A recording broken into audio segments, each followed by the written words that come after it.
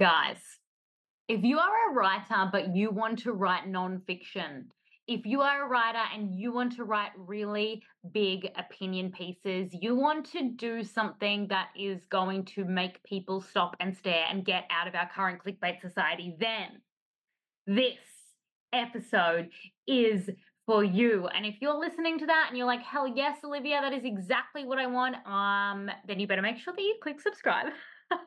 I have a lot more of exciting interviews coming like this, but honestly, this is the one that you really, really want to listen into. So click subscribe.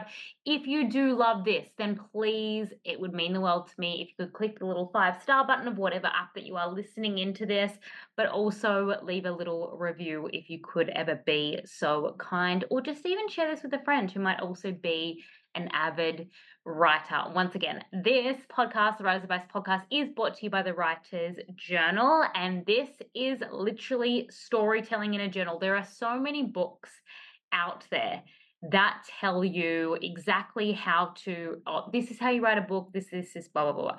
This isn't going to tell you how to write a book in any way. It is just going to prompt you about how to create the best storytelling,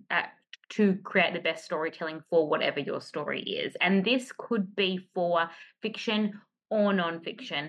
In the character section, it's about taking apart the pieces of the specific character, whether that is true, whether that is a made-up character, a fictional character.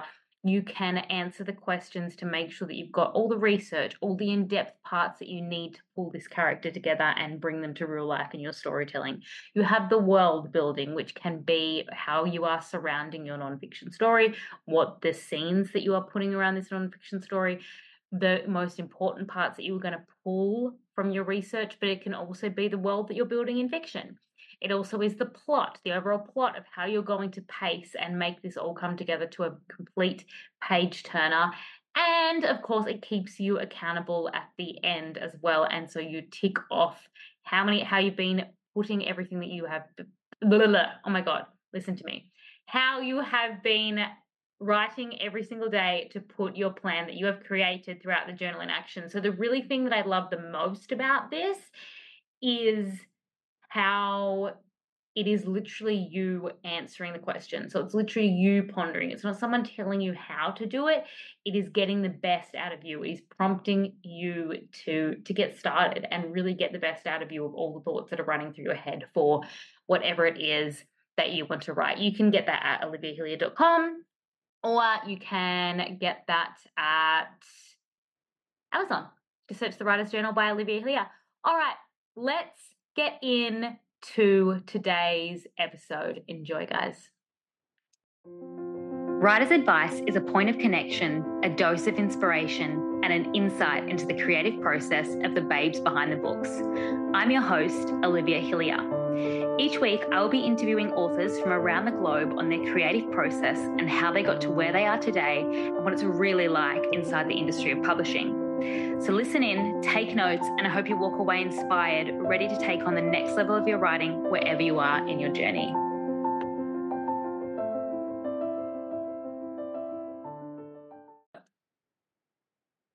Welcome back to the Writer's Advice podcast, everyone. Now, I am so excited for this interview, and I know a lot of listeners are excited for this interview today because I have Marisa Meltzer on the podcast, and if you haven't heard of Marisa, you have literally written for every single major, I'm going to say pretty much every single major publication there is. It's like Wall Street Journal, Vanity Fair, Vogue, Elle, like you are the go-to fashion and beauty writer, which I'm so excited to go into, but I know that so many people also are obsessed with Glossy, which is Emily Weiss's Glossier, the book that you most recently wrote. But I want to go all the way back to the start, and I want to know how this whole career started for you. Like, did you know that you wanted to get into journalism, writing? What was it? How did it all start for you?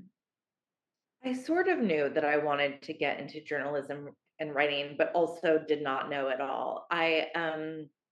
I was always like a bookish kid and read books, and my parents subscribed to a lot of magazines that I was probably reading, before I even completely understood them, but was fascinated by that world. And that was, kind of the golden age in some ways of, 90s magazines. And, but I didn't necessarily think that I was going to become a journalist because I didn't write for the newspaper in my high school or study it or take classes or anything like that. I don't know, I just didn't have a strong idea, but I was always good at writing and interested in reading, and then kind of just fell into it. And that I'd done a lot of classic after university kind of jobs as an assistant or whatever. And I was really bad at all of them, not even in a way where I'm,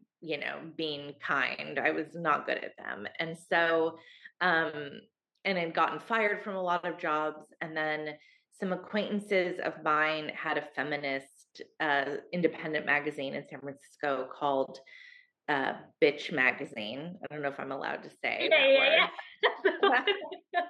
And I wrote little things for them, and just once I just started writing, I just had so much to say, and I wanted people to read it, and it just really clicked into place. And then one thing led to another, with writing for a slightly larger magazine. And yeah, I've been doing it ever since. Oh, probably over 20 years now. That's amazing. And I love how you started off, how you said with like Bitch Magazine, because I feel like that would have been like the ideal place for you to kind of like create this incredible voice. And I think that's what you're so known for. It's like this epic, like feminist voice. But the way that you write, I think it's like so many people can read and listen to it and like be like, yeah, yeah. For so many women, like I can understand and like really feel your writing, which I think is amazing. Oh, that's nice of you to say. Yeah, it's my voice. I mean, yeah, it's who I am, and I think it's who a lot of people are, in that I am smart. I want to learn more. I think deeply about things, but I also really care about reading things and writing things that are readable and fun and don't feel like eating some kind of like bland food because it's healthy. And because, I want things to be thrilling and page turn. You can't put it down. And I want everything to feel like, I just met a celebrity, or I just heard this story and I'm telling my friends, and I'm telling you the good parts and I'm telling you the juicy parts, and we're analyzing it together.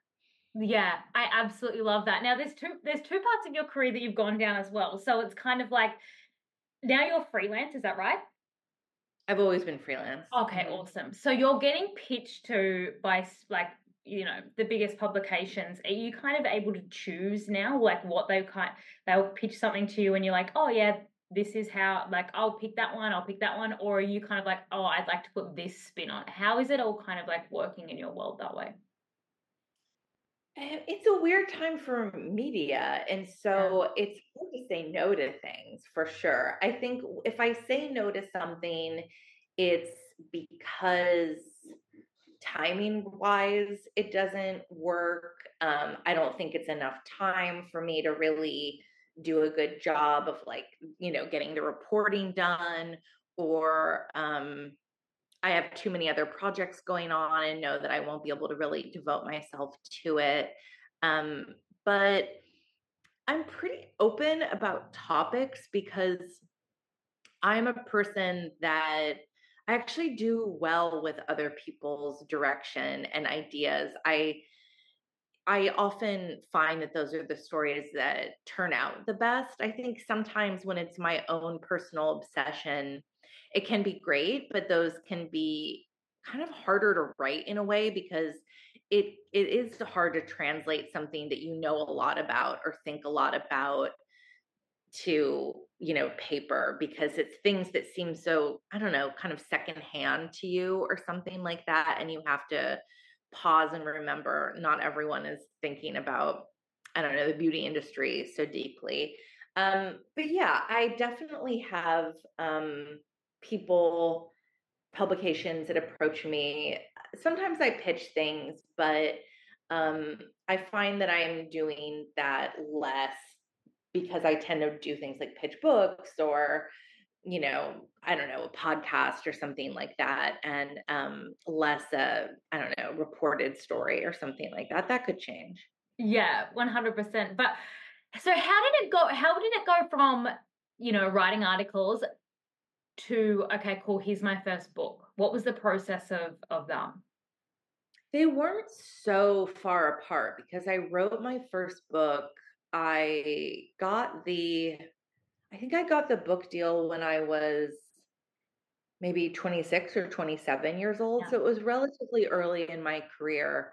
And I think I had book fever the way that some women have baby fever. It was all that I could think about. I really wanted to write a book, and I was having more and more friends that were getting book deals, which also illuminated the process. You start seeing your friends do it, and you understand that it's not just something that kind of magically happens. You can have an idea and find an agent, and you write a book proposal, and then it gets shopped around to different editors, and it's sold that way.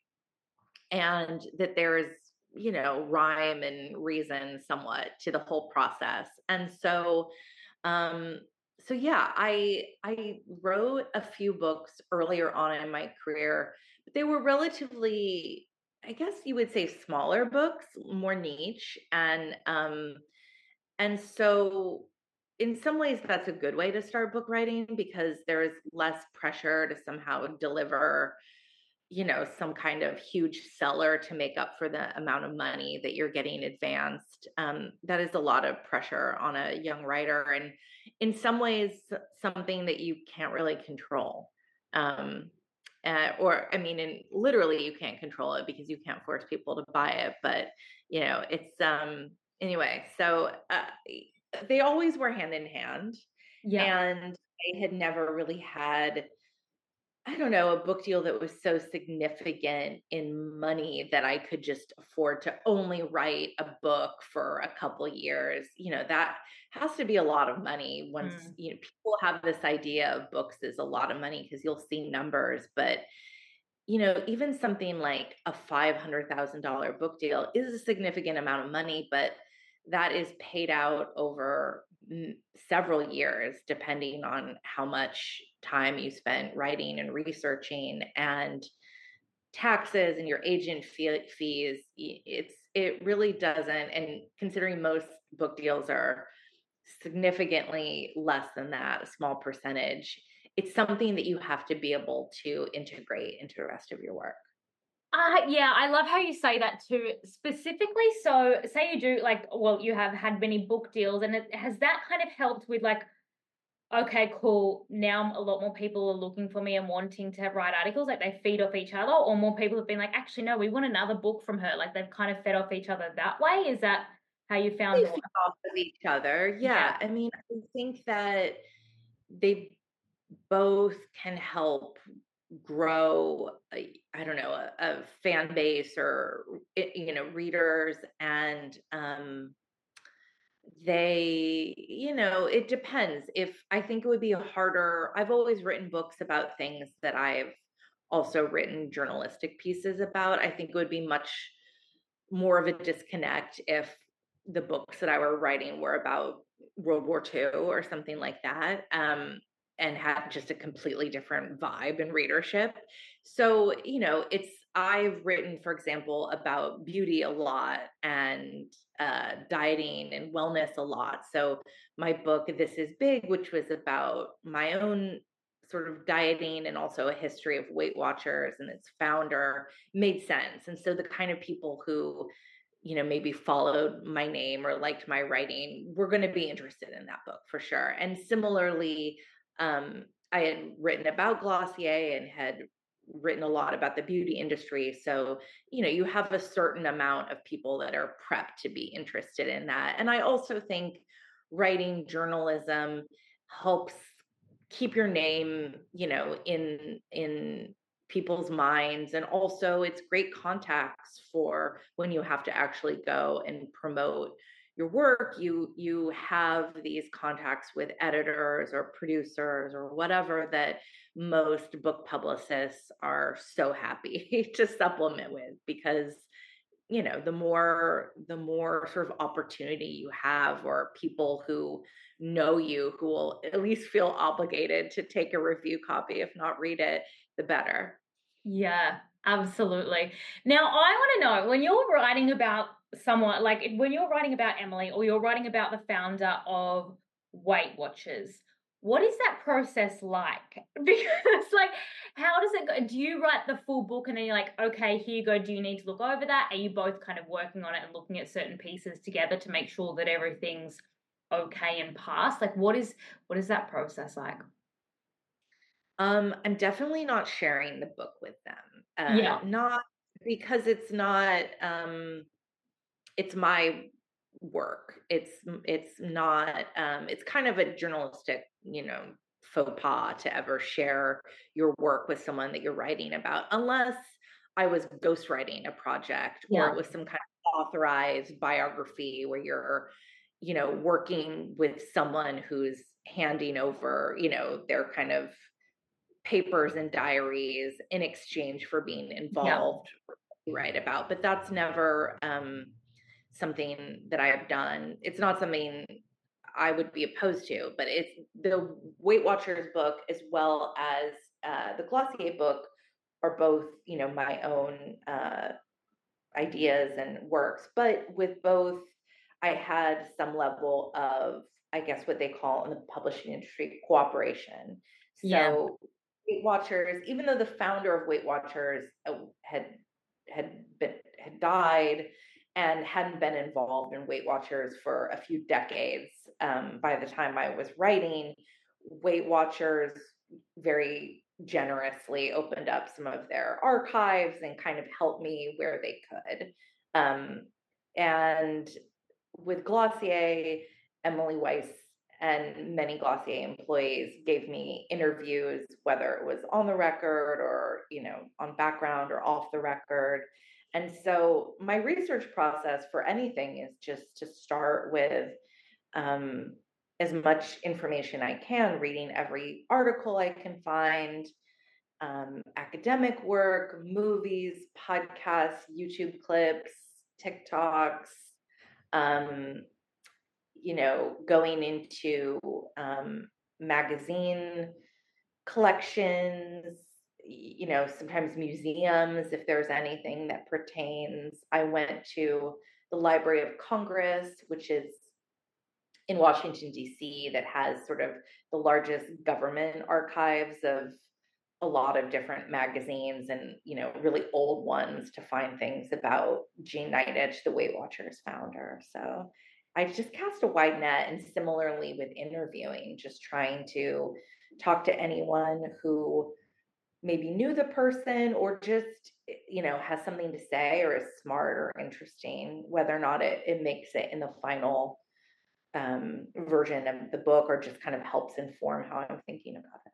yeah. I absolutely love that, and I want to dive more into the process. But this is something I didn't actually know about. So I didn't know that, like, legally, when you're pitching this idea, say Weight Watchers or Emily Weiss, is there things that Weight Watchers in general have to sign off on because their name is kind of being used within it, and same with Glossier and Emily, or it's kind of like, no, this is a third party piece. It's okay.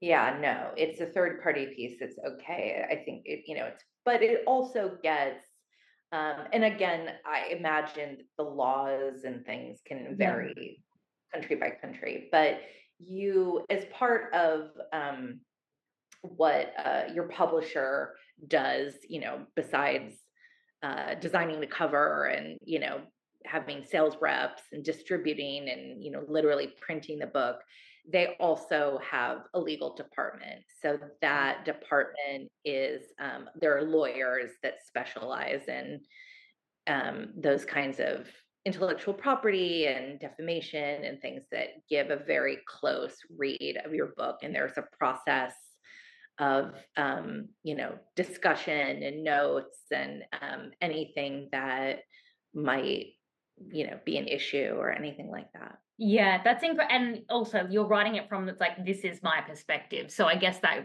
covers So much, but I bet you there's so many people listening into this right now who might be a journalist or is like, I've wanted to write a non-fiction book and really focus on this thing, who's like ready to go now because that's just cleared so much for them. But when it comes to just like general research, you're going into all this, what is that daily process? Are you kind of like, okay, I've got this project, I'm going to do so many months of research, I'm going to lay it out this way. What's kind of the project of writing something like that?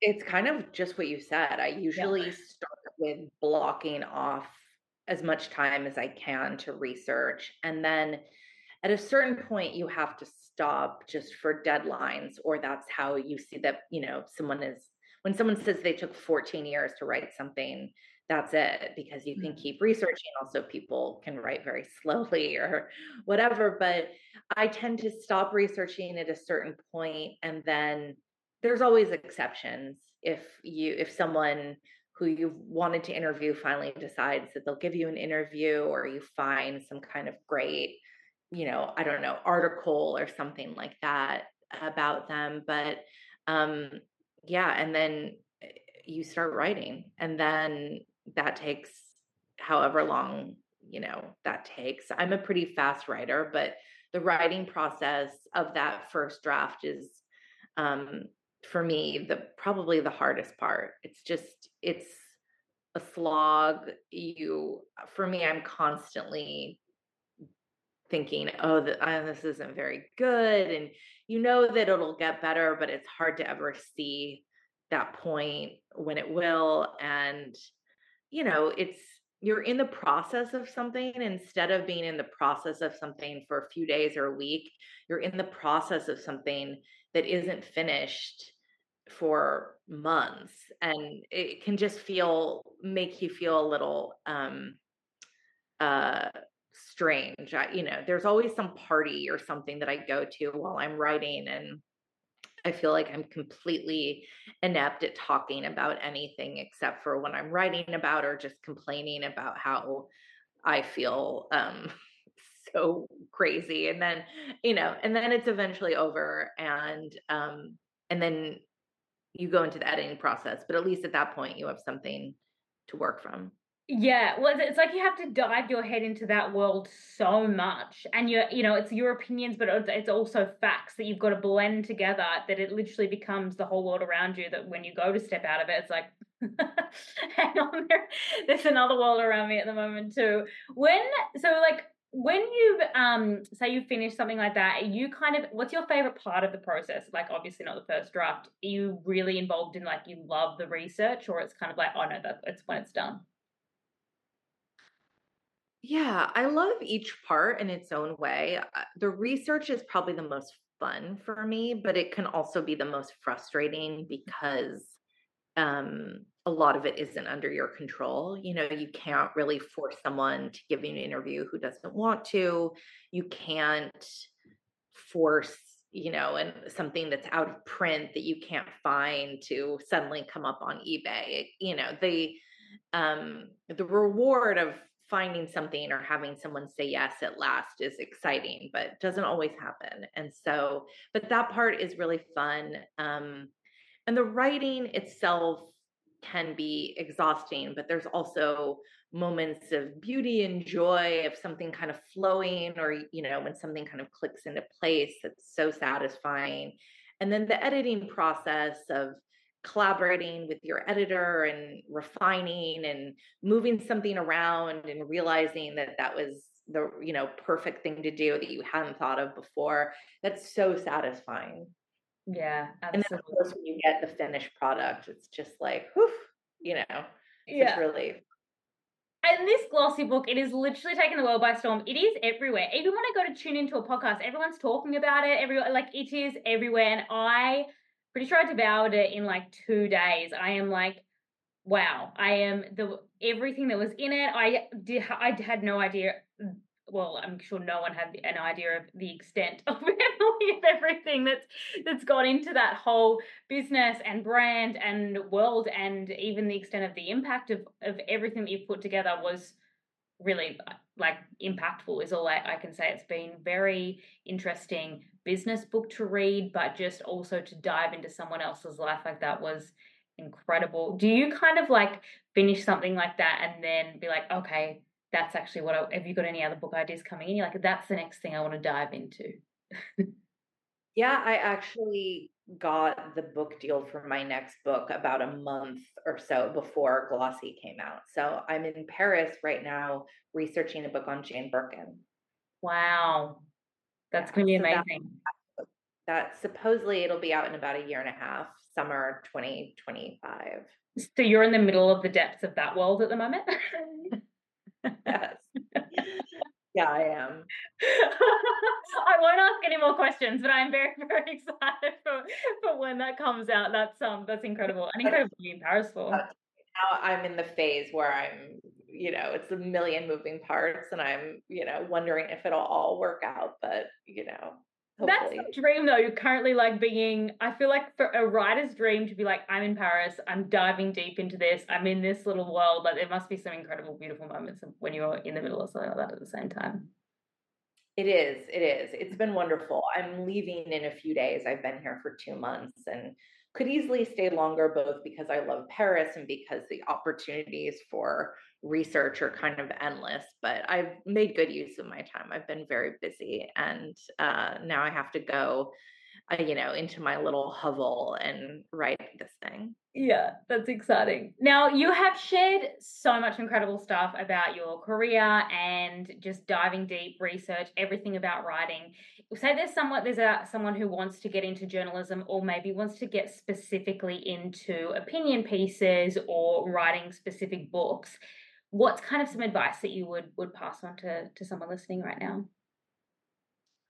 I think it's important to read. I meet an alarming number of writers who don't read books, and barely read articles. And that makes no sense to me. I guess I'm biased because I've always been a reader, but I also think that it's really hard to develop a voice without reading a lot. I think it's the best way to do it and to understand what you like and what you don't like and what works, you think, in things and doesn't work. So that's my number one advice. And it's an easy one to start with. I also think, you know, um, you can treat it as a career, but I think it's important to be realistic about growing your career at a small pace. Um, I think that one thing that I would advise, that I sort of wish that I had done more, is have maybe, a full-time job or something that gives you a certain amount of economic stability, and then really spend time researching big ideas, whether it's an article or a book or something like that, rather than trying to just do a little thing here and there. That can be good for getting your foot in the door, but I think the best way to kind of make a splash, or to do something that people are really excited about, is a more of thought, something that you really thought through and taken the time to research, to pitch, you know 100%. And I love how you said that because also the changing of our general media is so very clickbait, clickbait, clickbait. Everyone's jumping on to the next thing. Where if you've got something that's like, no, this is different and this is actually going to stand out, people, that's wanted more than ever. Hey. I think so. Yeah. I mean, those things can take a really long time, Mhm. and to get all of the things together, and especially if you are a newer writer, it can be hard to get it placed, but it can happen. And people are always on the lookout for really incredible stories. And, there are sort of more ways to tell those than ever, too. It could be serialized in a newsletter that you write, it could be told in a podcast, it could be in a series of TikToks, it could be in the Atlantic magazine, it could be a lot of different forms too. And I think probably being open to that is helpful. Yeah, 100%. It's like a whole world of storytelling. It's finding your avenue for it. Yeah. And your voice, which I absolutely love. Thank you so much, Marissa. You have shared so much good stuff with us. And if you haven't read Glossy already, everyone needs to go out and get it now. Seriously. It is so good, but we're also now looking forward to summer 2025. No pressure. Thank you. Thank you so much, Marissa.